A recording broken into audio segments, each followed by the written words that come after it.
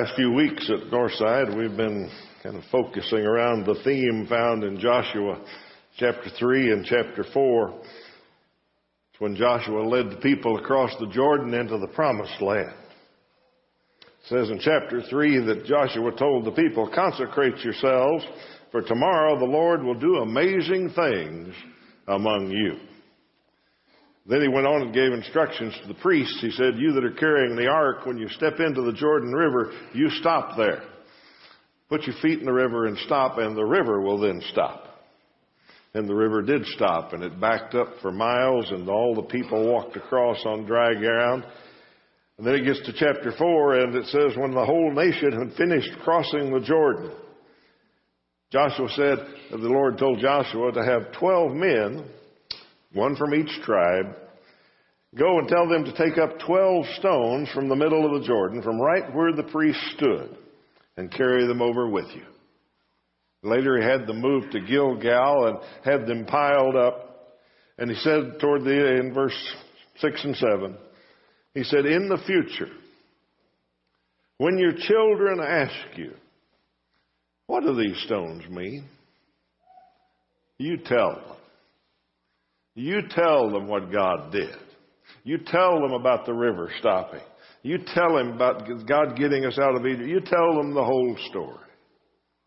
And that's been kind of our theme. So we got stones around here, and we got pulpits and quilts and pictures and pews, and we got stuff all over the building to help us answer that question, what do these stones mean?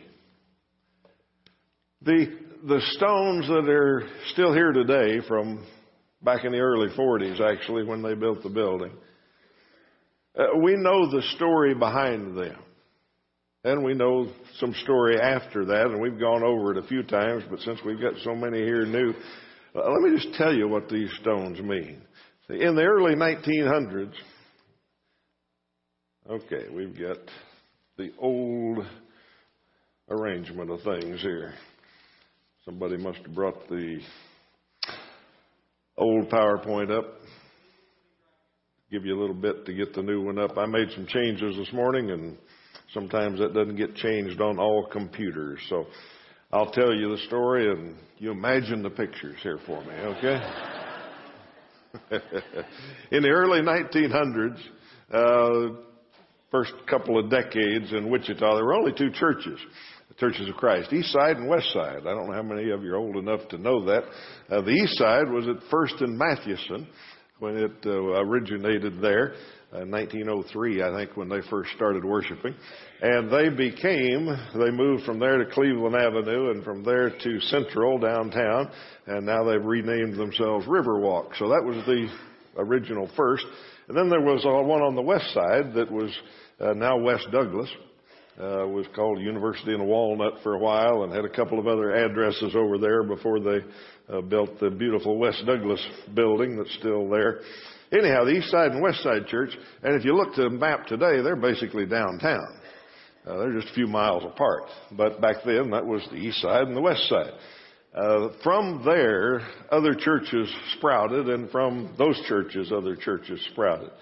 The First and Mathewson Church, let's go to the West Side Church. In 1924, the West Side Church decided that there ought to be a church in the South Side of town.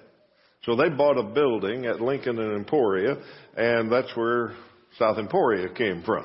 They bought the building and gave it to a group of people who wanted to plant a church there. In 1939, a few years later, 1938 actually, the East Side congregation, First and Mathewson, decided there ought to be a church in the North Side of town.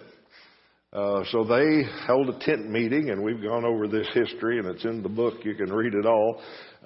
They've held a tent meeting in 1938. J. Harvey Dykes preached, and they tried to start a congregation. Didn't quite take that year, so they had another tent meeting the next summer on the grounds of Waco School. And following that meeting, 38 people decided that, yes, they could start a church on the north end of town. They built a basement.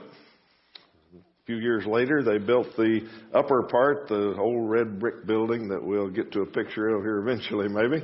But they built that upper part. And the interesting thing is what they built that upper part out of was the old First and Mathewson building. They had moved to Cleveland Avenue by then, and they donated it to the new congregation in the north end of town. It was destroyed, torn down, and all of the materials that could possibly be used were used in the new north side above ground building. So that's kind of what these stones mean. But we could go on to the next building built in the 60s, which we got to visit yesterday. We could go on to the building built in the 70s, which we could, the educational building, which we toured yesterday. Now we're cooking. That's the one that was built in the early 60s, and it soon filled up. The education building was built in the early 70s, and then in a few of those original members broke ground on this building, and we moved to this building in 1996. So we can say that's what these stones mean. But we've been through this enough, haven't we, that we know that's not really what these stones mean. Since we've seen the video and we've talked so many weeks about it, we know that what we're really talking about is living stones. And, no, we're still on the old show. Yep, let's just stop there, or I'll come back to that and pick up. We'll be fine. I have a picture of the charter members, a few of them. We got 7 in one picture and 1 in another, and that's about all the pictures we have of the charter members. There's 8 of them that I can account for, and I'm sure there's some folks have some others, but I haven't found them yet. A lot of those charter members, or some, were here when we broke ground on this building in 1996. Northside has grown from a little bitty group to a great big group, and we could look at all of that and say, well, that's the living stones. That's what this stone thing is all about. And that's what we've spent our time talking about. We've spent a lot of time and effort remembering those people, looking at names and pictures and trying to put pictures together with names.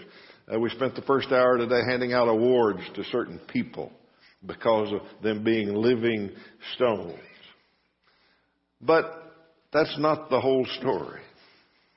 It's not the complete story. The final lesson that I want us to think about today, the final lesson that really helps us understand what do these stones mean, is what I want to try to wrap up with today. So I want to tell you just a couple of things about Northside that I think you need to know as we try to understand the stones. First of all, Northside is bigger than Northside. I know that sounds a little strange when you first read it, but let me explain. Northside is bigger than Northside. Now, if you read the history book that's been prepared and for there, if you read that, you'll see from the very start, Northside's first budget, those 38 people, they said, we've got to send some money for missions. We've got to help some people preach the word elsewhere. One of the first preachers that filled in intermittently with T.A. Davis and others was Lowell Davis, who was a missionary to China. They supported him. And when he was in the States, he'd bring back pictures and explain to them how the mission in China was going.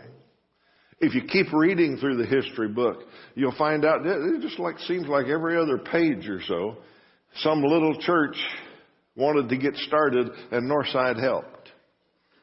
Northside would send some money to help them buy a building. Northside would send some money to pay the preacher for a while.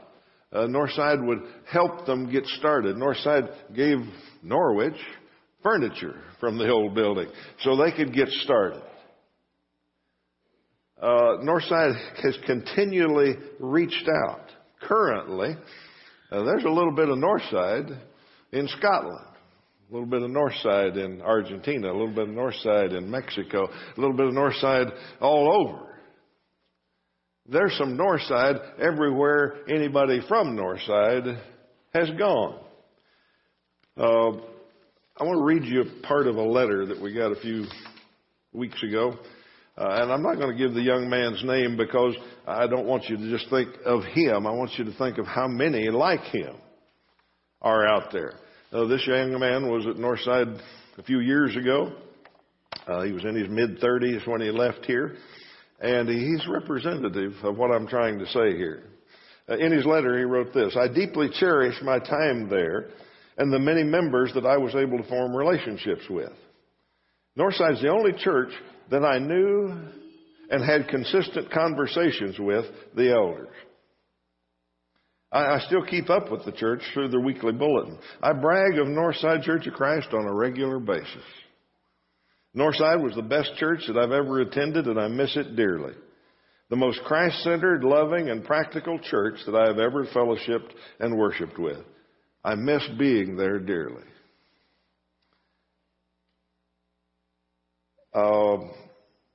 During my time there, I never led a prayer, never served or presided at the communion table. I never gave a devotion. I never spoke publicly. But you trained me to do all this. Although I had attended church for over 30 years, I never noticed or recognized all the work and effort and organization that it takes for a successful church. I noted this while I was there, and it prepared me for my next step. When I left Northside, I went to a startup church that had been planted by another church. As a startup church, I had to become a leader. I started leading in prayer, serving on the table, presiding over it. Gave a Wednesday night devos. On Sunday, May 16th, 2010, I gave my first sermon. The sermon was on an abundant life, because I never really understood John 10:10 until I spent time at Northside Church of Christ. So first and foremost, I want to say thank you for training me and teaching me. And that unbeknownst to you, you sent me out into the world to help build a church. You gave me the tools that I need to become a leader in the church. Northside's bigger than Northside, folks.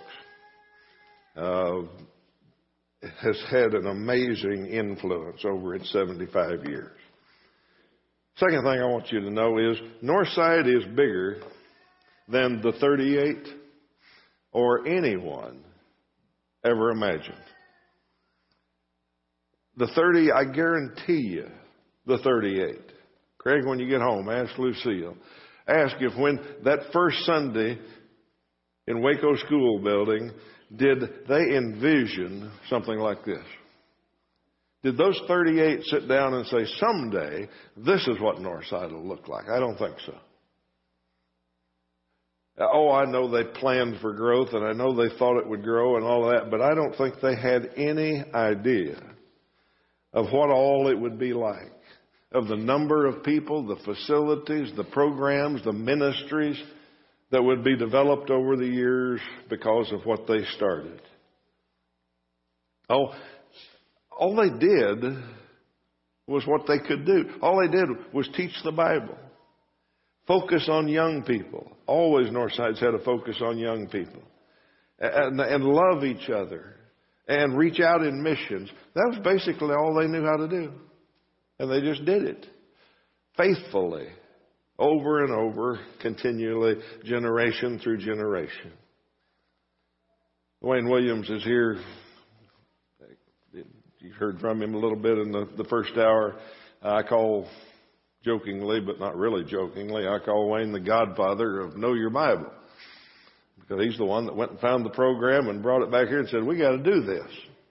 It was his idea, and for years, all of us kind of thought it was a good idea, but we didn't believe in it like Wayne did.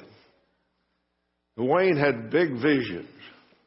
Wayne knew that Know Your Bible could spread the gospel. 27 so years later, I sat Wayne down yesterday, or sat down beside him over in the other room, and I said, Wayne, when you started Know Your Bible, how many states did you think you'd reach? And he kind of shook his head and looked at me. He hadn't seen the Know Your Bible display yet. He kind of shook his head. He said, well, Kansas. I took him over to the display then and said, we got students in 48 states. Students in 48 states. I said, when you started Know Your Bible, how many foreign countries did you think you were going to reach? And he just looked at me like I was kind of goofy. You know? What do you mean foreign countries? I didn't envision that. It never entered our head. We got students in 29 foreign countries. Okay? That's one ministry. That's one program. Okay? The 38, or anybody that's been involved in Northside, we can't imagine like that. We don't plan like that. We don't know how. And that brings me to the third point. Not only is Northside bigger than Northside, not only is it bigger than anyone could imagine, and this is the most important part. Third thing is God did it. That's where we've been heading with all this. That's what we got to understand.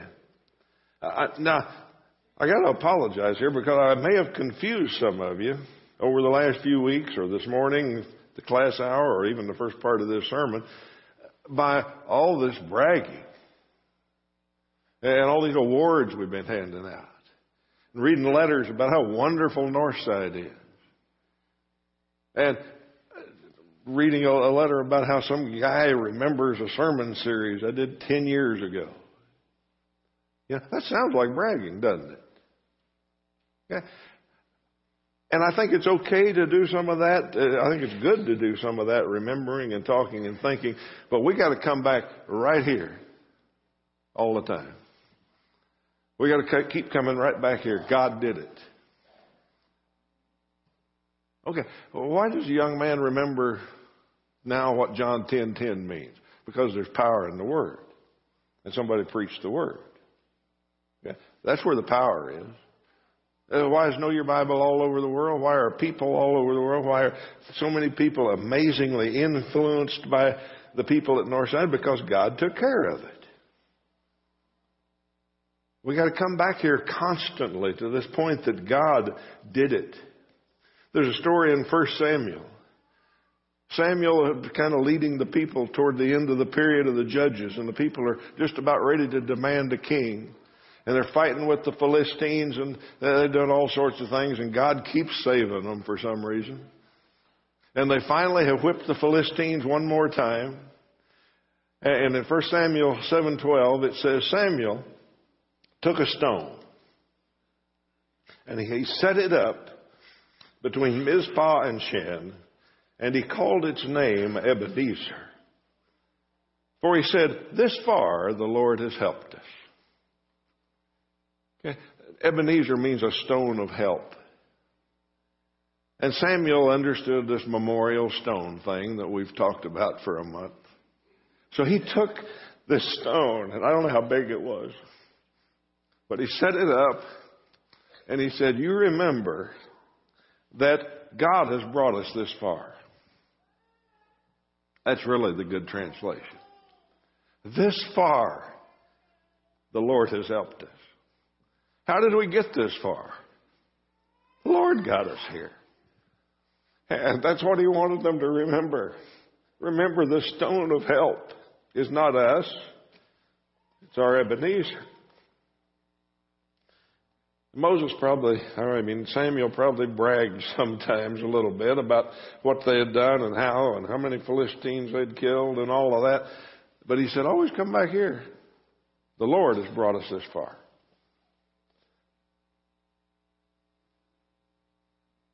That's why I want to get to the sermon now, which is going to be really short.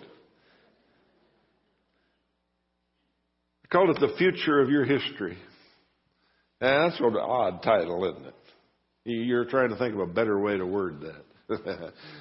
That's what I want to talk about, though, is the future of your history. See, this is the final step. We've talked about real stones. We've talked about living stones. We've talked about all that and gone through our history and all that. But this is what it's really about. We ought to keep these stones around here, 1939. But we probably, if I could, we probably ought to build an Ebenezer that says the first 75 years, this is how far God brought us. That's what this weekend is about. It's just going back and remembering, He's brought us this far. Now, what He's going to do in the next 25 years, nobody knows. But He's got us this far. He'll keep right on helping us. Now, to illustrate this, and I want to illustrate it the best I can with people, I want to give 2 more awards. I've already given out a few awards, but I want to give 2 more, and I want them to be graphic illustrations of what I'm trying to get across here this morning. And the first one I want to give is prompted by this story I read a long time ago, and when I read it, I said, I can use that story, because that's the point. We in America have our George Washington. He's our famous military leader, I guess, and we've got some others, Patton and on and on. In Peru, there's only one. Peru had an admiral named Admiral Grau, Grau, and he was their hero, naval hero, fought battle, captained ships in the naval battles. He was a great hero. He finally killed defending Peru. But today, when they have a military service of any kind, when they have a review of the troops, when they have a roll call or whatever they do in the military, they have a routine they go through. The first name always called is Admiral Grau. The one commanding the review steps up to begin the roll call, and he calls the name of Admiral Grau. And one soldier steps forward. He's appointed to do it. And he steps forward and he points upward. And he answers, "Absent but accounted for, he is with the heroes." Absent but accounted for, he is with the heroes. When I read that, I said, I know a whole lot of folks like that. Absent but accounted for, they're with the heroes. And that's why I want to give one more award. I'm going to give another one later, but I call this one the With the Heroes Award. And it's really representative. I'm going to talk about one man, but it's representative of all the heroes that have gone before at Northside. This man was a young man when he came to Northside. He was baptized, and he and his wife were baptized in 1961. He was a deacon, served as a deacon after his baptism.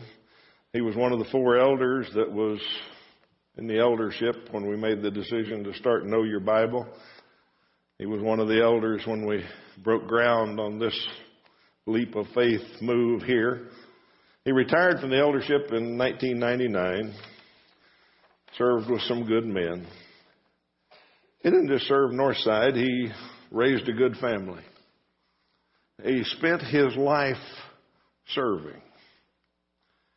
At one family camp, which he always attended, one family camp he announced to his family, the ones at camp, that he had been diagnosed with Alzheimer's, and we prepared to slowly lose him. For the last months of his life, while he was still able to come to church, if you entered through the north door over there, he was out there serving. He might greet you and he might not, but he was serving. He was sweeping the door so he could come in. I want to give this award to Marvin's widow, Margie. It doesn't have his name on it. It doesn't have his name on it because he represents all of the saints who've left Northside. But he's absent and accounted for. He's with the heroes. Love you.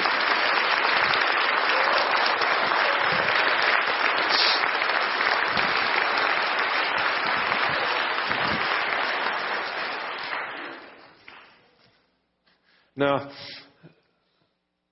I hope that illustrates what I wanted to illustrate. People that come to Northside, become a part of Northside, become part of the Lord's body, serve here, and have influenced so many places, and are now with the heroes.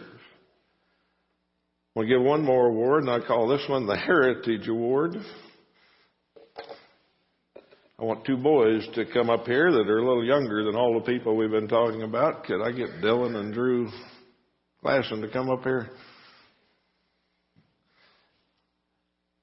Let me tell you about these boys' heritage.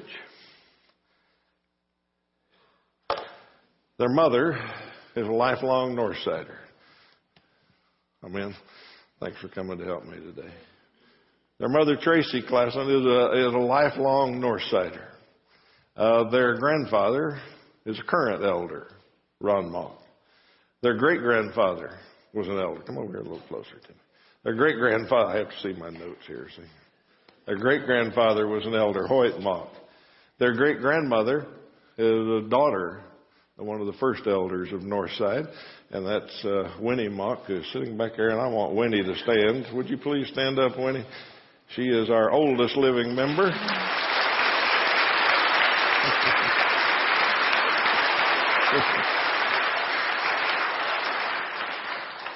Her birthday's in November, and she'll turn 100 then. I know that because last year I made a big deal out of turning 65 about a week before her birthday, and she didn't think it was too big a deal. Anyhow, Winnie is their great-grandmother, and that's on their maternal side. Now, on their paternal side, their dad's side, their great-grandmother on that side is a daughter of charter members, and that's Talma Klassen. If Talma, would you stand up, please? Talma's back there. Thank you.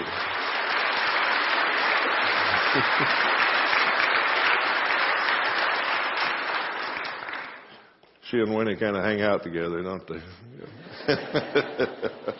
Anyhow, these boys have quite a heritage. And I know there's others here that have a great heritage too, but since they go so far back in Northside history, I want you boys to take that home and kind of keep it for all the other kids that come around Northside too, okay? Thank you very much, man. Share that at home.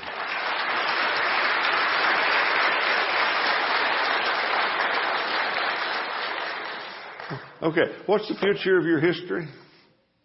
Okay. Those two boys there have a real special heritage. I mean, they go back a long way in all sides of the family, and it's just a cool thing to think they've got that. But that stone I gave them could go to a whole lot of people, because see, if you're at Northside, if you've just been here a few years, or if you've ever been at Northside, we got a lot of people here that were here for a year or 10 years or 20 years and have come back to visit with us. You've got a heritage. Whether you've just been here a little bit or whether you've already left, you've got a heritage. And what's the future of this history? Well, you've got to follow that history. And the way it works is you just be faithful in little things, and God will do amazing things through you. That's all Northside is. There's nothing special. There's a lot of kind words and nice words and bragging said about this preacher or that one or this elder or whatever. That's not what it's about.